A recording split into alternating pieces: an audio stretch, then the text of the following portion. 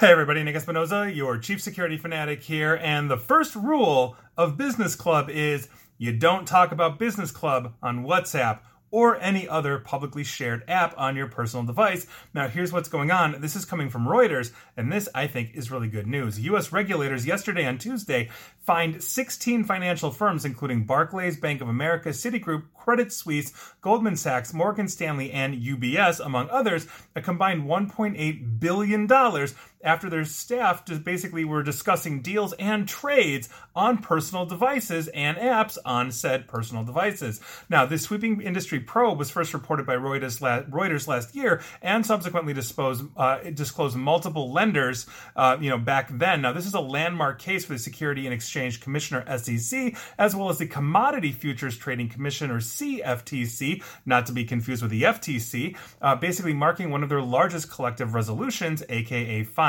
Now, here's what's going on, or here's what went on, I should say. From January of 2018 through September of last year, in 2021, the respective bank staffs, routinely communicated about business matters such as debt and equity deals with colleagues, clients, and other third-party advisors using applications on personal devices such as regular text messaging and WhatsApp, and this is according to those agencies that find them. Now, the institutions did not preserve the majority of those personal chats, violating federal rules which require brokers and dealers and other financial institutions to preserve business communications. This falls under Sarbanes-Oxley and a whole bunch of others. Reuters doesn't mention that, but that is true. All of this stuff has to be recorded because if there is basically evidence or suspicion of fraud, what they need to see are patterns of communication and malfeasance over time. And so deleting text messages, regular messages, all those kinds of things, very verboten, especially in places where they cannot be recorded and captured as they are supposed to be legally under the law. Now,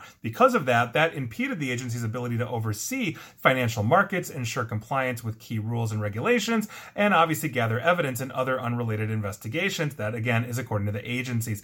Now, these failings occurred across all 16 of these firms and involved employees at multiple levels, including senior and junior investment bankers and traders, according to the SEC. Now, in a major victory for these agencies, the institutions did admit the facts and acknowledge that they had violated federal law, although Bank of America and Nomura, another one targeted on this, neither admitted nor denied the aspects of the investigative findings. Now, according to CFTC Commissioner Christy Goldsmith Romero, staff were using personal apps to evade oversight, sometimes at the direction of senior executives who knew they were violating bank policies as well as federal regulations, but wanted to obfuscate trading communication. Not cool. In one example cited by the CFTC, Bank of America staff used WhatsApp, with one trader writing, and I quote, "We use WhatsApp all the time, but we delete convos regularly," meaning they are deleting the conversations,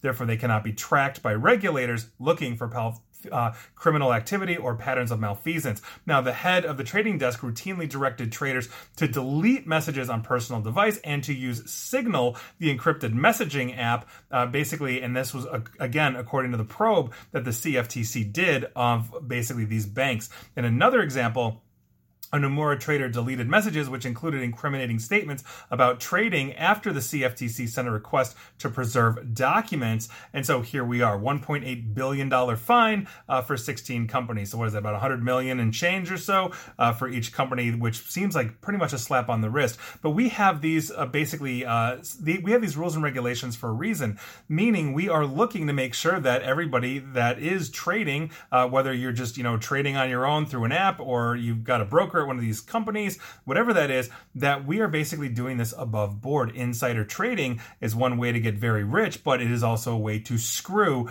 everybody else, just like pump and dump schemes, which are illegal as well. And if they are secretly talking about these kinds of things like, hey, we're going to short this or do whatever it is, and it inflates or deflates the stock, and they all cash out, leaving just the regular investor that is not privy to that information holding the bag, that's a very serious problem. It's one of the reasons why traditional investors have not really adopted cryptocurrency because that is still essentially in many ways an unregulated market, though regulation is coming. So we're going to see where this goes. This, I think, is a very good thing that happened overall, and I think they need to keep investigating, because I guarantee you, if they're using personal apps on personal devices, this is probably just the tip of the iceberg, and I'm sure the SEC and the CFTC know that, and so we probably will see more of this in the future.